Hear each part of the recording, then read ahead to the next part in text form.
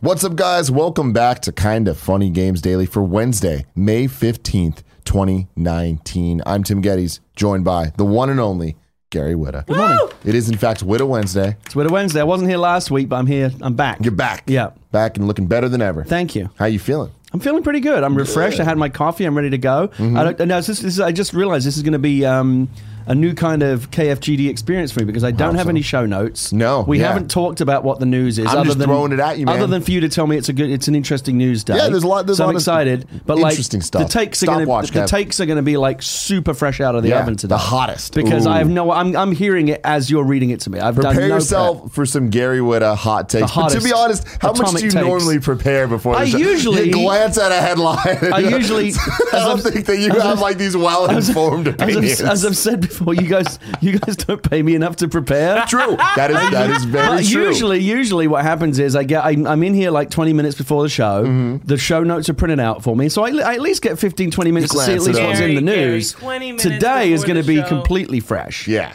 Fresher than fresh. Hot. I love it, man. All right, let's try it. My first update for you and for the people out there, Gary. Here was the situation. What is it? A couple days ago, I got my hair cut. And it was bad. It was really bad. Why was it bad? Your hair looks fine.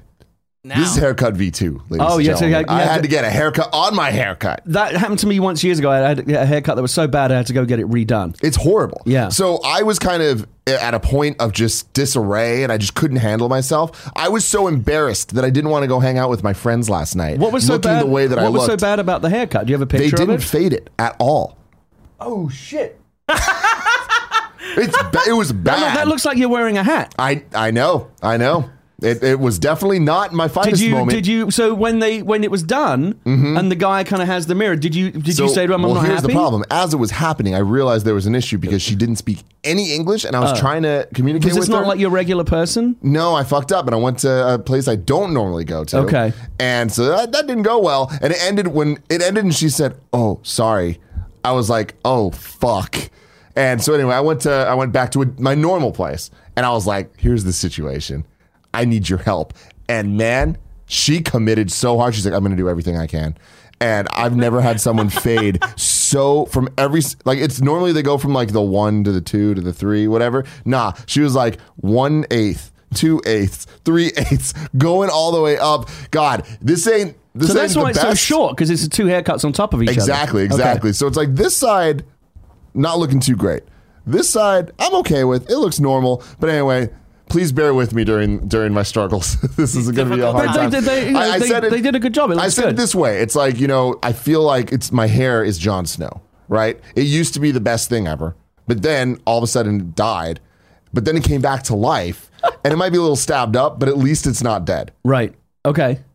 Ladies and gentlemen, this is Kinda Funny Games Daily, each and every weekday right here on twitch.tv/kindafunnygames. We get together to talk about all of the video game news that you need to know. You can watch it live on Twitch, or you can watch it later on youtube.com/kindafunnygames or roosterteeth.com, or listen to it on podcast services around the globe. Just search for Kinda Funny Games Daily. To be part of the show, you can head to patreon.com/kindafunnygames, where bronze members or above get to write in, and silver members or above get the show ad free.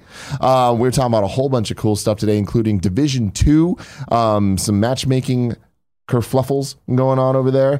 We got some Konami news that might shock you, and some updates on Last of Us Part 2 and its development process. Housekeeping for you. Today at 3 p.m. Pacific, Nintendo's doing a Mario Maker 2 Nintendo Direct, and I will be reacting to it live right here on twitch.tv/kindafunnygames. That should be fun. Get hyped for that. The Kinda Funny Games E3 Showcase is June 10th at 4:30 p.m. Pacific on youtube.com/kindafunnygames. A really cool thing, every once in a while, or every year, I guess, E3 and Reddit put out this like giant infographic of all the different press conferences and the time zones, depending on where you are in the world, so how you can watch them. And the Kinda Funny Game Showcase is on that list. Oh, wow. You guys are in the big time. We're one of them big boys. We're in between, I think, Ubisoft and Microsoft. I'm like, I'll take it. Thank you to our Patreon producers, Tom Bach, Blackjack, and Muhammad. Today we're brought to you by Robinhood and Brooklinen, but we'll tell you about that later. For now, let's begin with what is, and forever will be, the Roper Report. We got 6 stories today. A baker's dozen! Exactly. So we got some Splinter Cell news? Question mark. Oh, this was a troll tweet, wasn't it? It was a troll tweet, but we got the confirmation that it was a troll tweet. Okay. So here's what we got here. This comes from Andy Chalk over at PC Gamer. I'm going to start with yesterday's original story. Rumors of a new Splinter Cell have been kicking around for ages. In 2018, Ubisoft Chief Creative Officer Sergey said the company was fighting for resources to make a new game in the series, and in April of this year, CEO Yves Guillemot said that the company is taking care of the brand and that fans would eventually see something. That was in quotes. And then today we saw this. Julian Garrity put out a tweet saying, working on the next hashtag Splinter Cell with at Dan Haynow and at Rom Kamor in hashtag Lion. Can't wait for hashtag E3. Crossover with hashtag The Crew 2. Only missing at Ghost Recon and at Rainbow Six Game. But on their way, hashtag Far Cry, hashtag For Honor, hashtag Division 2, hashtag Rainbow Six Siege, hashtag Ghost Recon. So he's a creative director at Ubisoft, which is to say that he's a man in a position to know something is being developed. Lending even more weight to this bizarrely out of nowhere, he just tweeted it out moment. Ubisoft Montreal creative director Dan Hay retweeted it. I guess that's pretty much that. And then Julian says, okay, please don't retweet. I may be in trouble. Oh my God. So it sounded like this was some kind of drunk tweet, wasn't it? Like they were at like a Ubisoft gathering where all the creative directors were together, like some kind of seminar or something. It sounds like they got drunk and did a stupid tweet. Have a little fun. and it caught fire. Mm-hmm. So here's the update to the story. A Ubisoft rep issued the following statement in response to our inquiry. Quote, Julian was obviously joking, as Julian likes to do. It looks like our creative directors are having fun right now. We do not have any announcements to make at this time. I don't actually know what Julian likes to do, but I do know that after months of making noises about Splinter Cell and with E3 less than a month away, a Ubisoft creative director stating flat out that he's working on a new Splinter Cell, if that's not actually the case, is not so much a funny gag as just a really bad idea. Fans very clearly want a new game in the series. Mocking that desire is a bad look all around. Gary Lee changed his Twitter background and icon to Splinter Cell shortly after the tweet that got the ball rolling, but he's since changed it back to the Division 2. The tweets themselves are still up, however. We'll keep an eye on the situation and let you know where it goes. Thank you, Andy Chalk. Yeah, I saw Julian. I like Julian. I follow him on Twitter, and I saw this morning that he was joking about how do you delete a tweet? Like he obviously realized that It was dumb, right, to do it because you got to know enough about read the room, right? You know enough. There's a responsibility. A joke tweet like that from a person in a position to know can easily cause a lot of harm, which is what it did. Yeah, I imagine Julian has had a couple of conversations with higher ups about silly tweets like this. No real harm done. Splinter Cell is obviously. There's going to be a new Splinter Cell, right? It's one of their core brands. They're not going to just let that sit around. They'll make one. It's been a while. It has. Right? When was the last one? I'm going to look into that right now. I want to say it was something like 2013. It's been a while since we saw a Splinter Cell, and I like the Splinter Cell games too. Mm-hmm. I feel like it's been the right amount of time. 2013. Okay. Splinter Cell Blacklist. Okay. Back in August 2013. Yeah. So am I right in saying there hasn't been a current gen Splinter Cell game? Oh right? yeah, no. So it's definitely. So by the time we get a new one, maybe this. My guess is if they're working on something, it's probably next gen, right? So this generation might go. There might not be a Splinter Cell game this generation. That would be interesting. Although Splinter Cell does seem like the type of game you can. I mean, if they've been working on it for a while. My guess is they probably do both. Yeah. There'll be like PS5 and PS4. I feel like it could be just firmly PS4, depending on if it would have to be first really depending imminent. on if it was real, right? Then depending on how long they've been working on it. It's definitely real. There's just no way that they're not working on a Splinter Cell game. It's just common sense. So then a little kind of follow up to this in a way. Ubisoft announced its financial reports, and the one interesting thing that came from that is Ubisoft has announced 3 unannounced AAA titles coming by March 31st, 2020. They've announced 3 unannounced titles. Yes. They've announced that there are going to be 3 titles, but not what they are, basically. Yes. Okay. Yeah. So it's just kind of like, how like Disney will put out like, right. we got Untitled the release date, project, but it's untitled. Yeah. That type of thing. You got to imagine that if it's March 31st, 2020, we're going to see at least 2, if not all 3 of these at E3. Right. Ubisoft having its press conference. You got to imagine one of them is Watch Dogs.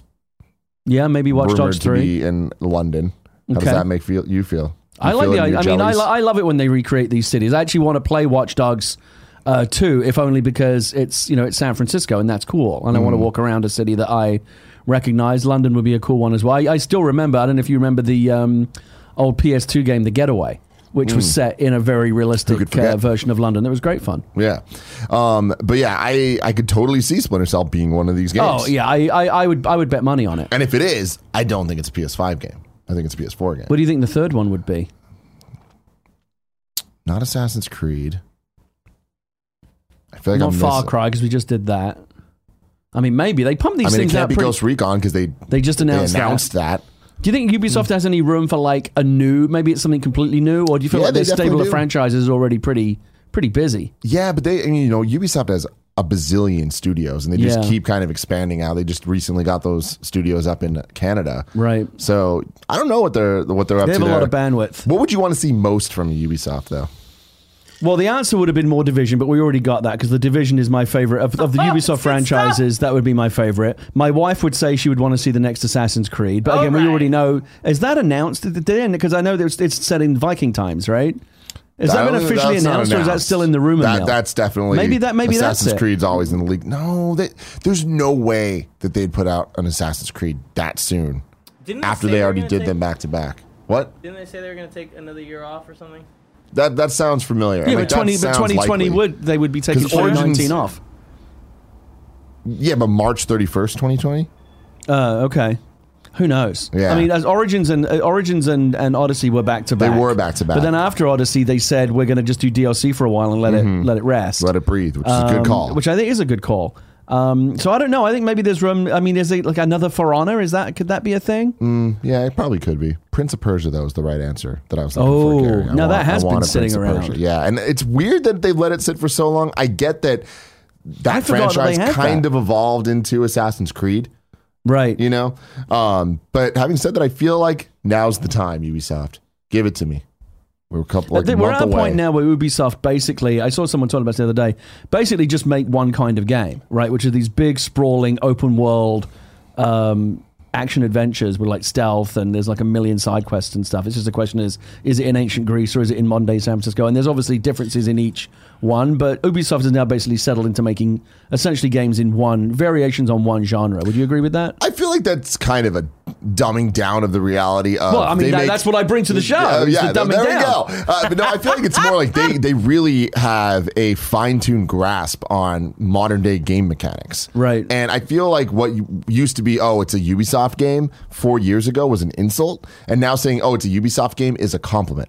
Because it's not so much that it's the same game in a different packaging. It's more taking elements that just work really well with game design that aren't intrusive and applying them to genres that we're familiar with, right?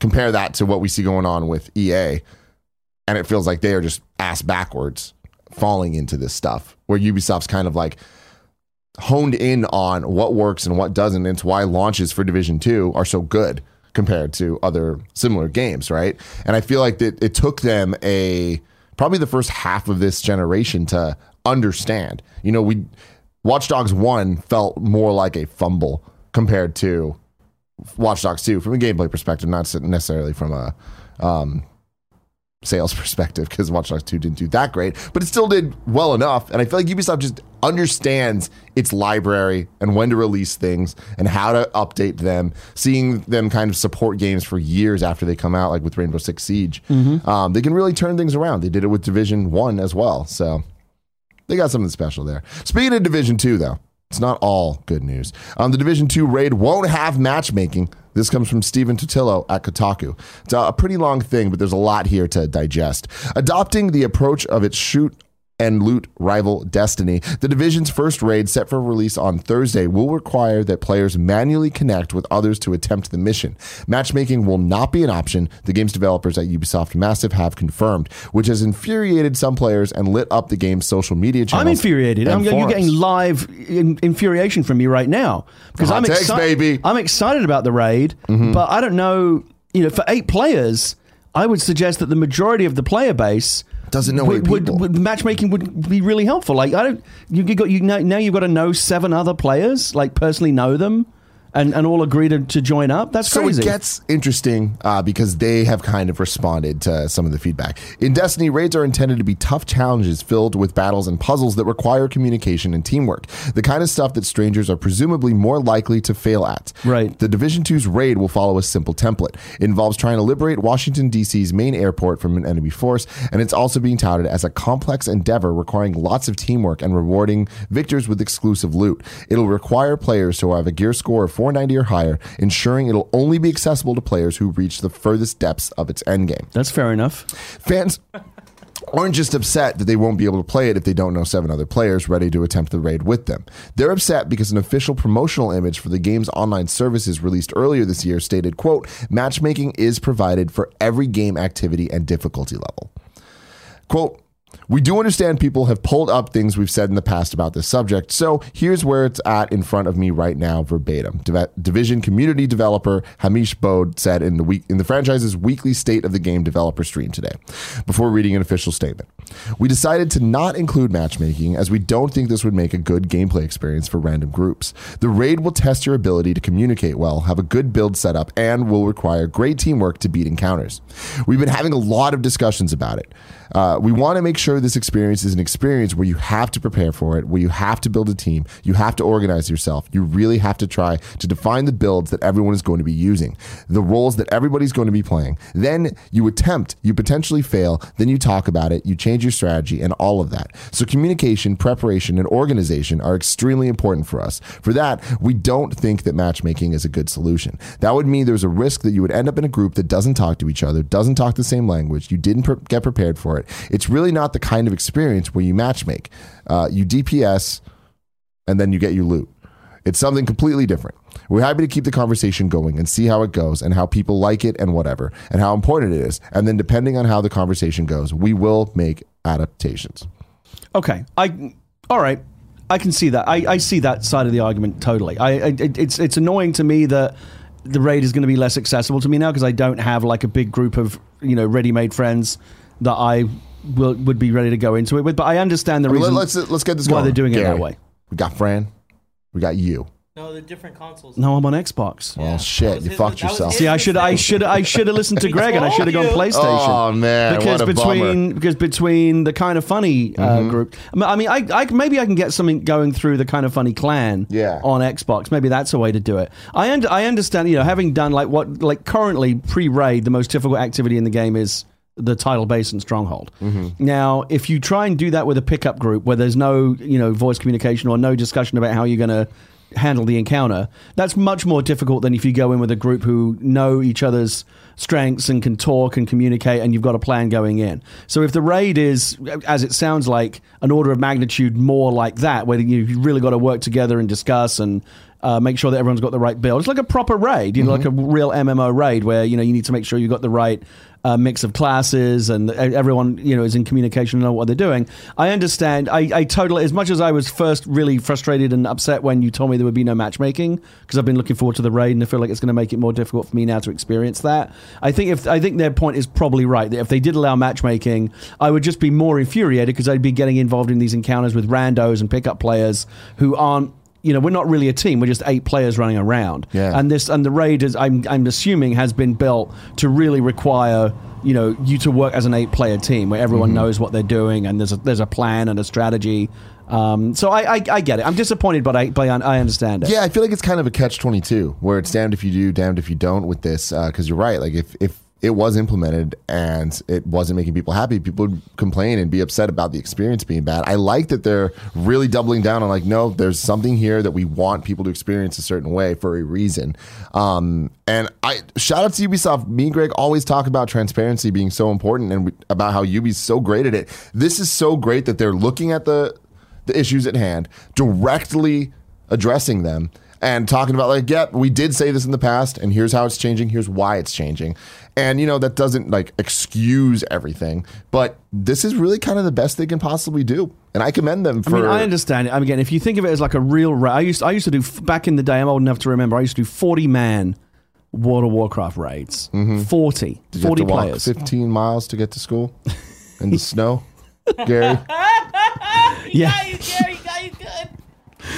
But in a way, it was actually in game. It was actually like that. It used to be part of the reason why I quit playing Warcraft, because it eventually felt like I had a second job. I had an unpaid second job. It wasn't just the time committed to the raid, which could be hours, but also prior to the raid, because you would raid like once weekly or whatever. Yeah. You had you had to go away and do your homework. You had to make sure that you had all your potions and all the consumables and materials that would be necessary for the raid. And if you hadn't done your homework, if you didn't come to the raid prepared, the officers would chew you out. And eventually I was like, fuck this, I'm supposed to be having fun. I understand everyone's got to do their thing, but it felt like there's a level of like hardcore raiding in MMOs where they take it so seriously that it really is like having a second job. Yeah. And that to me got to be a bit too much. But I understand that this is kind of like that. You couldn't just jump into a raid in World of Warcraft as a bunch of randos with no communication and expect to achieve anything, because those bosses were built in such a way that it required a real coordinated team effort to take them down. If this is anything like that, which it sounds like it is,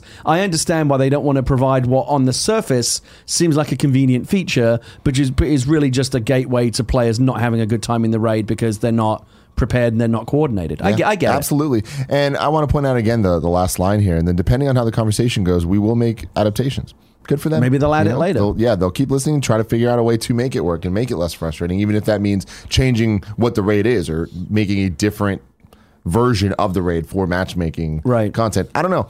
Something cool to keep our eyes on, but I think they're doing a good job there, and it sounds like the raid's going to be fun. Besides all this, can't wait to hear what Fran has to say about it. I'm going to see if I can get on and give it a try this weekend. Next story. A little Last of Us 2 stuff. Last of Us 2 is in its final stages of development. This comes from Alex Avard at Games Radar. The Last of Us 2 is even listed next to other 2019 releases like Rage 2 and Days Gone as coming soon on the official PlayStation website. But a recent update via Twitter from the game's co-director, Anthony Newman, suggests a 2019 launch isn't yet guaranteed. In a tweet announcing that Naughty Dog is recruiting to hire a large number of animators, game designers, and programmers to join The Last of Us 2's team, Newman said that the studio is now seeking to close out work on the game, suggesting it is in its final stages of development. Okay. I mean, whether we get it in 2019 or 2020, I don't really care. I'm sure it'll be worth waiting for either way. Absolutely. Given it's one of those games that it's not going to be rushed out. They'll take the time to get it right. It's a flagship title for them. I'm happy to wait.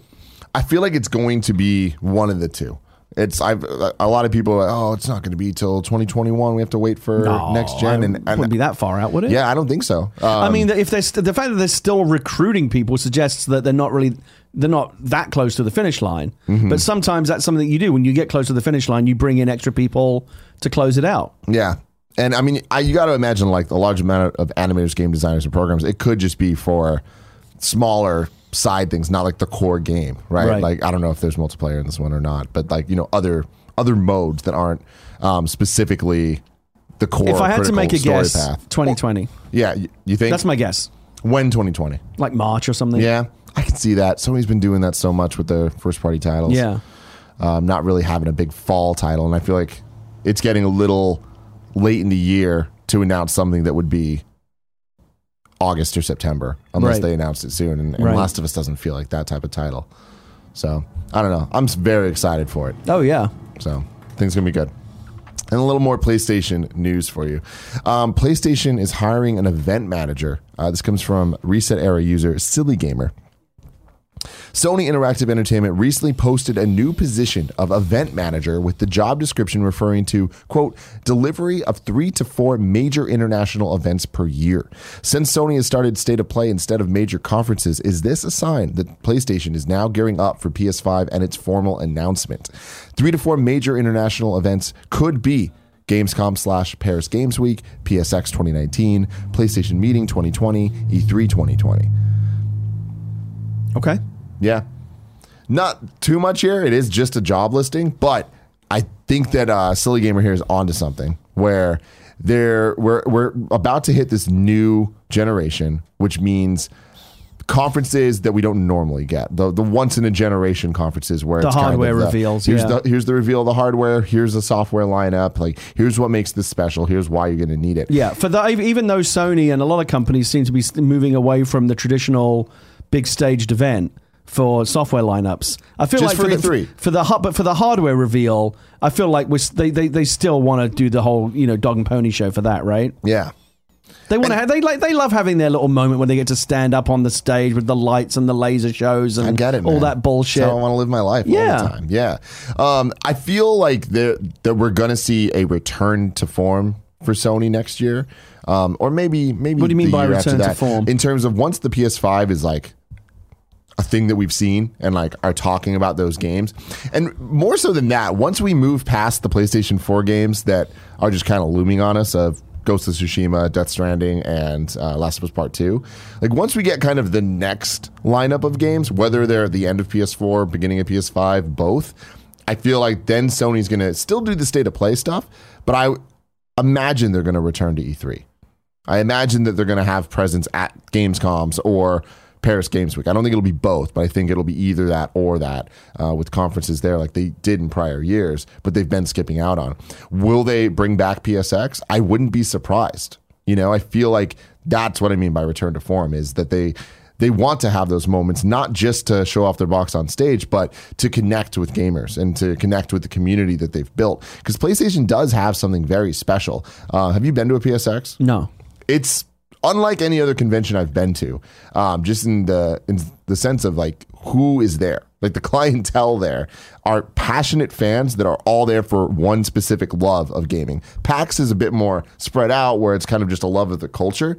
But PlayStation Experience, especially when they did the conferences a couple years ago, it was so special to have games being revealed on stage with, you know, Shuhei coming out, all of them talking about it. Yeah. Having an audience lose their minds at Adam Boyes, you know, because they give a shit and they care about who he is. Right. But it's not just a bunch of cynical journalists like us. You know what I mean? That's me and you. Right. It's people that are like hype as fuck, losing their minds over what's being shown. Yeah, the hardcore enthusiasts. Even if it's something like, oh, Yakuza Zero's coming to America, and people are like, ah! And it's like, you know, meanwhile at IGN, if they announced that, the war would be just dead silent. Right. You know?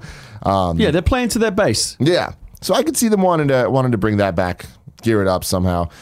I'm hoping we get a PlayStation meeting 2020. The last time we saw that was when they announced the PS4, and it was just a random day in February. And they're like, they invited people out to New York, and that they just made the reveal. When do you think they will reveal the PlayStation 5? When and how? I feel like the easy answer is next February at a PlayStation meeting event. Okay. Just copy what they did with PS4. You don't think we'll see anything at E3 this year? I mean, no, we won't. Because Sony doesn't have a presence, right? Yeah. I imagine we've gotten state of plays twice now. One in March, one in May. We need to get a couple more to really figure out the cadence of how often these are going to happen. But I wouldn't be surprised if their goal was to every 2 months have a state of play come out. Not all of them are going to announce release dates for Last of Us Part 2, but some of them will.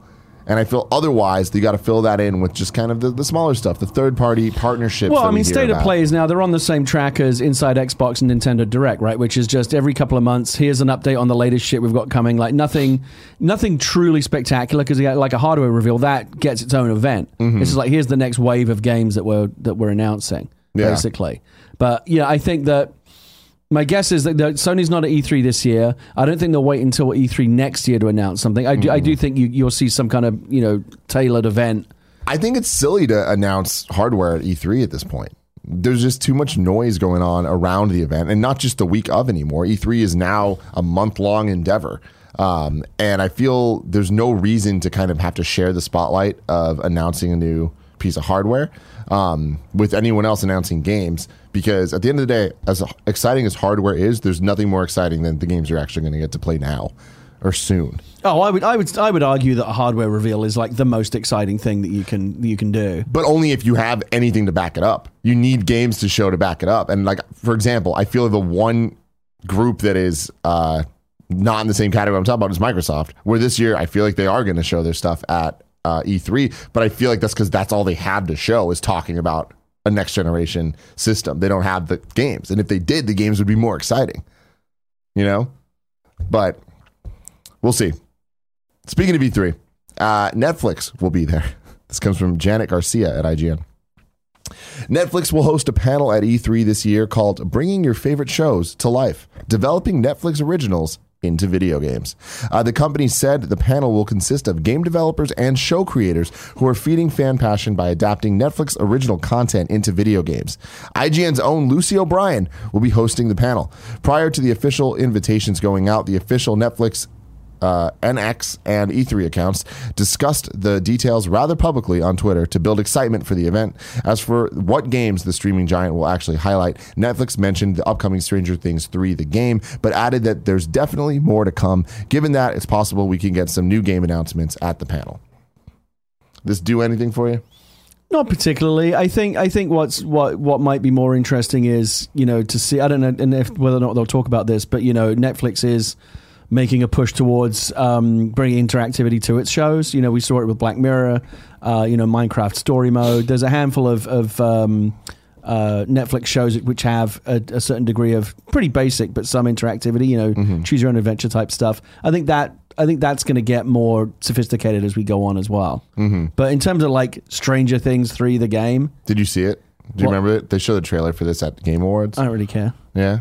I'm not a stranger. I don't really care. I don't like Stranger Things. I never got into it. Yeah, so I love you with your little catchphrase. Well, right. Just don't care. I wasn't thinking about that. But yeah, I don't know. I mean, what are some other Netflix shows that would make? I mean, a Black Mirror game would be cool, right? A Black Mirror video game, kind of like a dark dystopian, almost like a cyberpunk type of like adventure. That would be cool. Didn't they do that Black Mirror Netflix? Yeah, that's what he was talking Well, that's what I'm saying. So they did Bandersnatch, which was basically a TV show with some branching. But I'm talking about like a full-on game. He's on the other way. Got it. Yeah. I don't know. Kev, what originals do you think that would be interesting? Like, Stranger Things makes sense. I mean, I immediately go to, like, superpowered people. Like, what's the other one that they did that had superheroes? Recently, it was... Sabrina. The Chilling Adventures of Fuller Sabrina, House? the game. Fuller House. I would go for that. I like where your head's at. Still one more season coming. Altered Carbon, someone says in the chat, and that would be really Altered cool. Carbon, okay. Umbrella Academy is what I was thinking. Oh, okay. Yeah, there you go. They've got a bunch of interesting properties. I don't know that I would like that. Altered Carbon would be really cool. Altered Carbon's a good one. It's a cool concept of like pulling out those little discs and putting into another body. Yeah. And upgrading yourself and stuff. Huh. All right. Well, we'll see. E3's not too far away. And then my last news story for the day. This is the one that I said might surprise you. Konami just had its most profitable year ever. What? Pretty weird. Driven by what?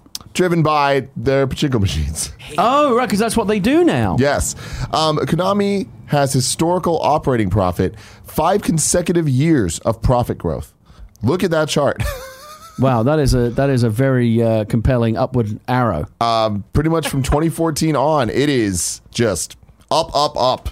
And if you do the math on that, that's like really kind of looking at when they stopped making has Konami full on stopped making video games? So they haven't, and that's the thing is there's a lot to kind of take in here. They have been really kind of investing now in collections and bringing back old games, repackaging old games in different ways. There's the Castlevania collection they did, or is coming out soon. The Contra collection, the arcade collection. There's a Yu-Gi-Oh! Legacy of the Duelist collection coming out. Like, they are really kind of hunkering down on the nostalgia of some of the classic games that are amazing and really good. Oh, yeah. And, like, they're not making all the wrong moves. And I think that's an interesting thing here. Well, financially, clearly not. So... And even for the gamers. So this is another thing that came out today, separate. Konami tweeted out, "We heard your calls, and we will add Japanese title variants as a free update shortly after launch to the Castlevania collection. Keep your eyes peeled for more details." This is an example of them listening to an outcry of people saying, "Hey, this collection's great, but it's incomplete. There's things that we want from this." And they're like, "You know what? Hey, we'll give them to you." And that seems like a very un-Konami thing to do. So I'm like, all right, if their first Castlevania collection looks really good, the Contra one looks really good. We haven't heard all the announced games yet. But if they keep going down that path, if they eventually make a collection of Castlevania games that's the Game Boy Advance and DS Metroidvania style games, that's going to be awesome, especially if they give a lot of love and care to the product itself. But it is weird seeing a headline saying Konami just had their most profitable year ever. Yeah, because for people who maybe don't know, this Konami did some time ago make this really strange pivot into making pachinko machines for Japanese arcades, right? And that's, I'd be fascinated because I know very little about that. Well, I'd be fascinated to watch like a documentary about that. Yeah, like because like what makes a good pachinko machine in this day and age? To me, I mean, obviously I don't know what I'm talking about. To me, they're just kind of all the same. Like the balls kind of trickle down, but like there's obviously a whole world of game design and variance and evolution in that world because Konami have done very, very well. I'd be fascinated. I guess the more pertinent question from a gamer's point of view is like, do you think we'll ever see, for example, because this would be the big one, do you think we'll ever see like another AAA Metal Gear game from Konami? I mean, no, but they'd be crazy. That's a massive that's the piece of property. But they have the whole like, it would be a non-Kojima game, right? And that is something they would have to figure out a way how to move forward because obviously Kojima and Metal Gear have been synonymous from the very, very beginning, since the very first Metal Gear on MSX and NES and the very first thing. There was obviously a lot of controversy when Kojima left and people weren't thrilled about the way that was handled. So on the one hand, Konami have got this incredible one of the true kind of platinum franchises in games, Metal Gear. Mm-hmm. But they lost their creator. They maybe have lost interest in making traditional video games. Maybe they're just happy to just let it sit there. But it seems like they're leaving a lot of money on the table. You got to remember, the last traditional video game they made was Metal Gear Survive. And that was not well received. It was horrible. Right. And people really, really didn't like it. Right. We talked about this stuff a lot in the last couple of years, but I feel like now it's fizzed out because the conversation just went nowhere. But I wouldn't be surprised, and especially given their track record here of bringing back old things, if they maybe partnered with like Blue Point to remake Metal Gear 1 in the Fox engine because they own be cool. the engine. Kojima had to leave that behind when he went over to do his own studio and partner with Sony, and now he's working on the Decima engine for that's maybe one way forward. Like take a leaf out of Capcom's book with the Resident Evil games is just go back and remake the classics. I think if are you talking about Metal Gear or Metal Gear Solid? Metal Gear Solid. Okay, so yeah, I think if they were to take like Metal Gear Solid 1, which obviously looks very, very hasn't aged well as none of the PlayStation 1 games have. Remastered to Twin Snakes before on GameCube, but like a super modern one, to see it fully remastered to the degree that Resident Evil games have been remastered, I think would be very interesting. It just seems like a weird and strange situation that we have now a gaming company that is sitting on some of the most blue chip properties in gaming. Metal Gear, Castlevania. I'm sure there are others that I'm not thinking of. Contra, right? So the three there, two of the biggest names in gaming, that because they've now decided or realized that they can make money in a different business, that they would be happy just to let these billion-dollar properties just sit there because they don't feel like they need to do them anymore. Yeah. What a strange situation. It is very, very strange. Well, we'll have to wait quite a while to see what Konami's up to and if they'll ever remake Metal Gear. But if I wanted to know what games were coming to mom and pop shops today, where would I look, Gary? You're not going to make me do it. Are you going to make me do it? Try. I've said it so many times. Yeah. I can't remember a word of it. I can't remember it. There it is. The official. If you'd have just said the official, that would have triggered me. I would have got it. Would it? The official. No, I'm bullshitting. I still don't remember it. You got him, dude. You got him. I'm so full of shit. The official list of upcoming software across each and every platform as listed by the Kind of Funny Games Daily Show hosts each and every weekday. You really think I would have that down by now, wouldn't you? You think I do too. I don't fucking know it. Okay. And there was one time that I didn't have it in front of me and I panicked. The thing is, the thing is, I've never had to learn it. If I was like rehearsing for a play, like when you rehearse for a play, it's what you're called you're on book for a while, which means you still need the pages in front of you. Eventually, you practice enough, you can go off book. If you're working towards, you're brushing your teeth or in the shower, the official list of you're learning it. I've never had to learn it because I know that I've always got it in front of me. Yeah. But if you suddenly yank the rug out from under me, I'm fucked. Yeah. Tim, can you do it right now without looking? The official list of upcoming software across each and every platform, as listed by the Kind of Funny Games Daily Show host each and every weekday. Yeah, that's good. Yes. That's good. Yes. I think you missed some gaming somewhere. No, he got it. I think that was right. List of what? Upcoming software? It's not software and games or something else? No? No, I nailed it. Oh, well, proud of you. The official list of upcoming software as listed by the Kind of Funny Games Daily Show hosts each and every weekday. You missed across each and every across platform. each and every platform. God damn it. Out today, Undead Horde on PlayStation 4, Xbox One, and Switch. Quar. That's Quar. Infernal Machines on PlayStation 4. Feudal Alloy on Xbox One. Delivered on PC, Iron Marines on PC and Mac, Necrolance on PC, Crimson Souls on PC. Some new dates for you. This comes from Joe Screbbles at IGN, made up name. Final Strike, Games, and Nexon have revealed Rocket Arena, a 3v3 rockets-only shooter where no one dies, and you can sign up for a PC closed beta now. It's headed to PC and Xbox at launch with the promise of crossplay. Rocket Arena pits teams of 3 cartoony characters against one another using rockets to knock others off the map. The more blast a player takes, the easier it is for them to be knocked off. Essentially, it sounds like it's pitched somewhere between Quake and Super Smash Brothers. This sounds awesome. Could be fun. This sounds like a party mode in the making. There's no firm release date as of yet, but an initial closed beta will run from May 23rd to 29th, and you can sign up to be a part of it right now. The beta will come with 6 characters to try, each with a different rocket type and a special ability, 6 maps and 5 modes, ranging from knockout PvP to a co-op PvE horde mode to rocket ball, which sounds a lot like rocket-assisted football. Very cool. Check it out. Rocket Arena. Now it's time for reader mail, but before we get to that, let me tell you, this episode is brought to you by Robinhood. Robinhood is an investing app that lets you buy and sell stocks, ETFs, options, and cryptos, all commission free. While other brokerages charge up to $10 for every trade, Robinhood doesn't charge any commission fees, so you can trade stocks and keep all of your profits. Plus, there's no account minimum deposit needed to get started, so you can start investing at any level. The simple, intuitive design of Robinhood makes investing easy for newcomers and experts alike. View easy to understand charts and market data and place a trade in just 4 taps on your smartphone. You can also view stock collections such as 100 most popular. With Robinhood, you can learn how to invest in the market as you build your portfolio. Discover new stocks, track your favorite companies, and get custom notifications for price movements so you never miss the right moment to invest. Robinhood is giving listeners of Kind of Funny Games Daily a free stock like Apple, Ford, or Sprint to help you build your portfolio. Sign up at games.robinhood.com. That's games.robinhood.com. And also, shout out to Brooke Linen. You spend a third of your life in sheets. It's about time for a bedding upgrade, and that's where Brooke Linen comes in. I love my Brooke Linen sheets. Greg loves his Brooke Linen sheets. We've been using them for years now. Brooke Linen's mission is simple: make 5-star hotel quality sheets more affordable and easy to order. It's luxury sheets without the luxury markup. Brooke Linen sheets are named the winner of the Best of Online Bedding category by Good Housekeeping.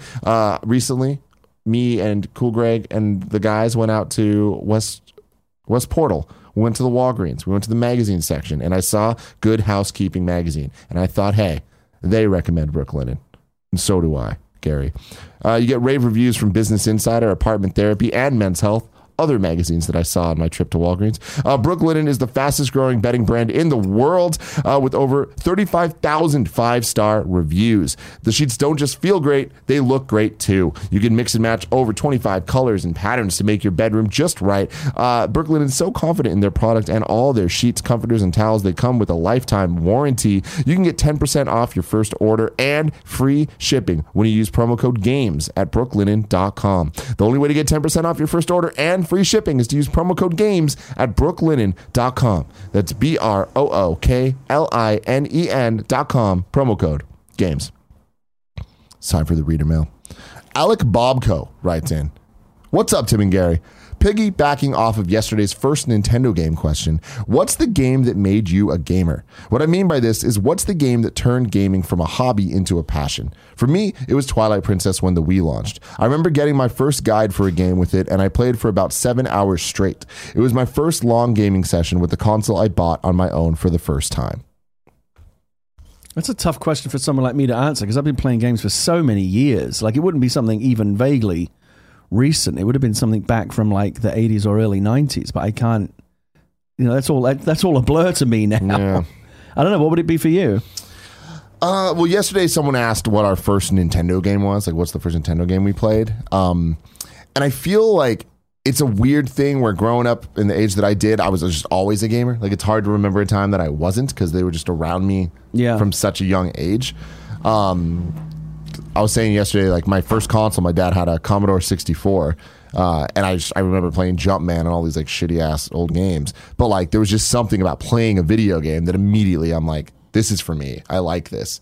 But I feel like the moment that I became a gamer, and it really had like my mind blown, and I've told this story before, but it's with Yoshi's Island, which is the first game I ever beat.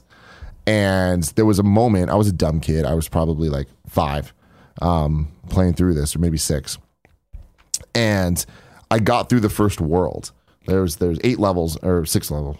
8 levels in the first world, right? And I beat them all. It took me a long time to get through it. I finally got to the last level in the first world, beat the boss, and I was like, oh my God, I just beat this game. And I felt so good about myself. And then once the boss went away, I saw World 2 came, yeah. and then I realized there's World 2, 3, 4, 5, 6. And I was like, oh my God, there's this whole world that I just couldn't even comprehend. And once you start learning the language of video games, that's when I feel like it hit me where I'm like, oh, this is my life. Like, this is something that I want to be a part of me forever. That's a good answer. I mean, that's a perfect answer to that question. Are you just trying to dodge this one? No. I'm trying to think of an answer, but again, like for me, it would go back to, you know what I think it might have been. I came up. It's different. Your path through kind of the gaming platforms is different. Growing up in the UK, in the US, it's typically Nintendo, Sega, those systems, and maybe on the computer side a little bit of Commodore 64 or Atari 800, or Apple II. That was popular as well. In the UK, you kind of go Sinclair Spectrum, Commodore 64, Amiga or Atari ST, and then like into the PC. You come up through more of a computer trail. The Nintendo and Sega were popular in the UK as well, but the computer side was much more popular, particularly in the kind of the boom, the 8-bit and 16-bit boom of the 80s and 90s.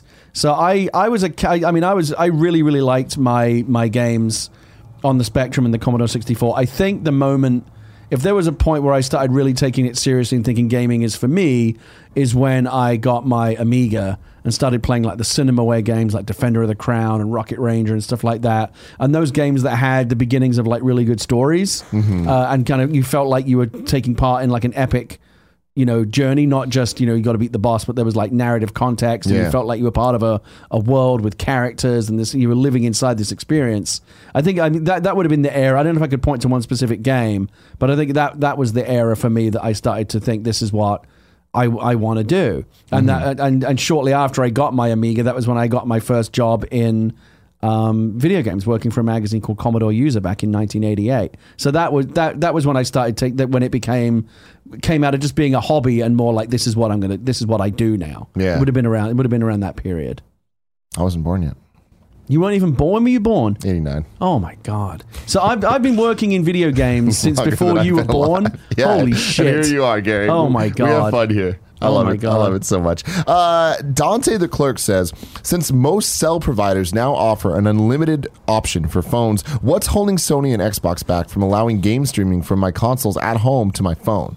I've been playing Persona 5 at work remotely using the Rotor Riot controller on my iPhone, and it works great. I would love to also play on my commutes, and it seems like a great way to combat the portability of the Switch. Would love your opinion. Thanks.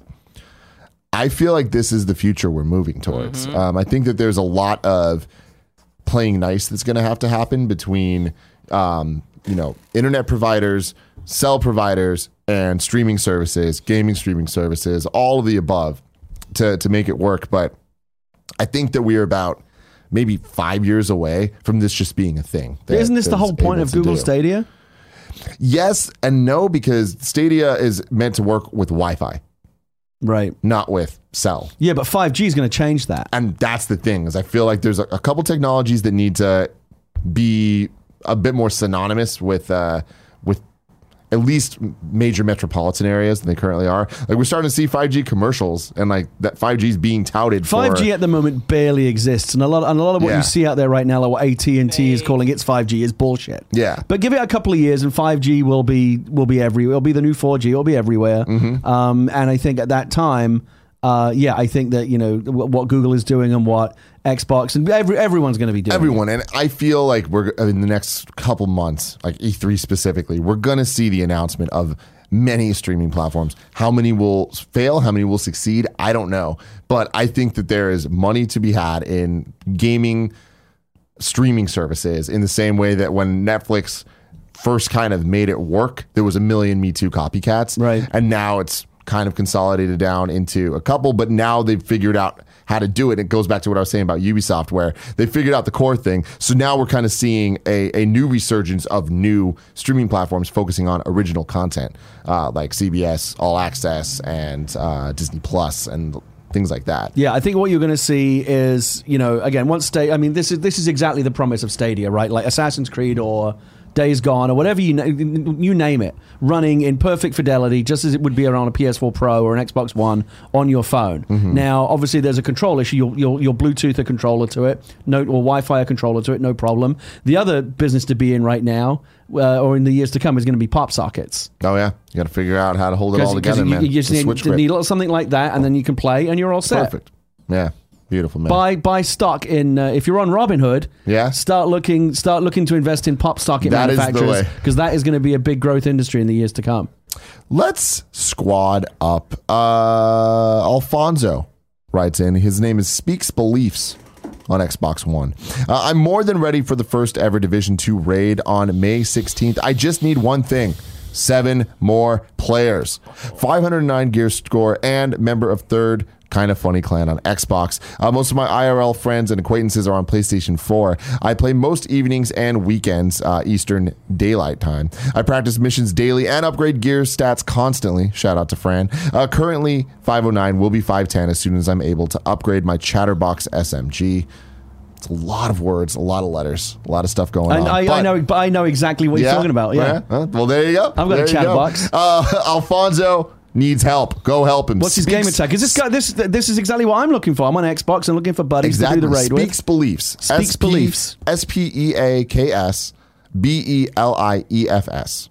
Speaks Beliefs. Speaks Beliefs. Xbox. Okay, I'm gonna jump in on the squad up because I'm in the same one. I'm also looking for people to raid with on Xbox. My gamer tag is just Witta, WHITTA. If you want to raid on Xbox on Division 2, add me. 7 I'm of in. You. Do it. Let's go, in. baby. It's time for You're Wrong. Let's see. Were we wrong about anything? Potentially. We had a couple of questions out there, like when was the last Splinter Cell, and like what's Konami doing? But we answered the Splinter Cell question 2013, right? That was the last one. Kebabs says, hold on, give me 1 second. I want to make sure that this is real. Yep.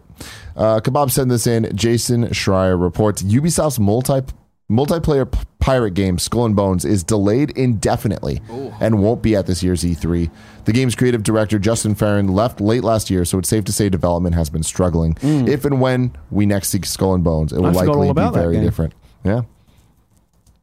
They've shown that, right? They've demoed that before, Skull and Bones. Mm-hmm. Yeah, last E3. What else you got? Give me. We got a lot of silly people, a lot of funny guys in the Raw today. Ban for life. Yeah, block, ban. That's it. Okay, so we did again. Anytime we have a short "You're Wrong" segment, I feel like we did good. And anytime, I think me and you are on the show. I mean, that's the secret. We combo. are very rarely wrong. Yeah, it's true. I love you guys. Tomorrow, it's me and Fran. That'll be fun. I'm sure there'll be a lot more Your Wrongs tomorrow because of someone that will be at the table. It's Fran. He's talking about Fran. I love you guys. Then after that, it's Andrea and Greg on Friday.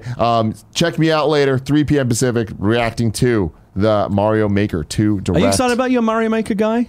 Oh yeah. Really? Oh yeah. Yeah. Were you into it on the Wii U? I'm into playing it more than I am making the levels and stuff. Oh, okay. So do you like to play levels that people have made? I like playing the levels that Nintendo made. I feel like they're so you way basically better. just treat it like another Mario game? Like the maker part of it is not so much for you? Yeah, but I'm hoping now with the Switch being way more popular than the Wii U that there'll be a better curation system and that I won't have as dire an experience. I think you've got a better chance of finding like player-made levels that are really interesting. I think more people are going to care, which is going to be good. Yeah. Because, not too many people had the Wii U. I feel like Mario Maker is a brilliant idea. And the Switch... We've seen it now. This is the third platform we've seen it on. This is the perfect platform for it. It's going to be great. Yeah. It's going to be great. But we'll have to check that out. 3 p.m. later today. Until then, I love you.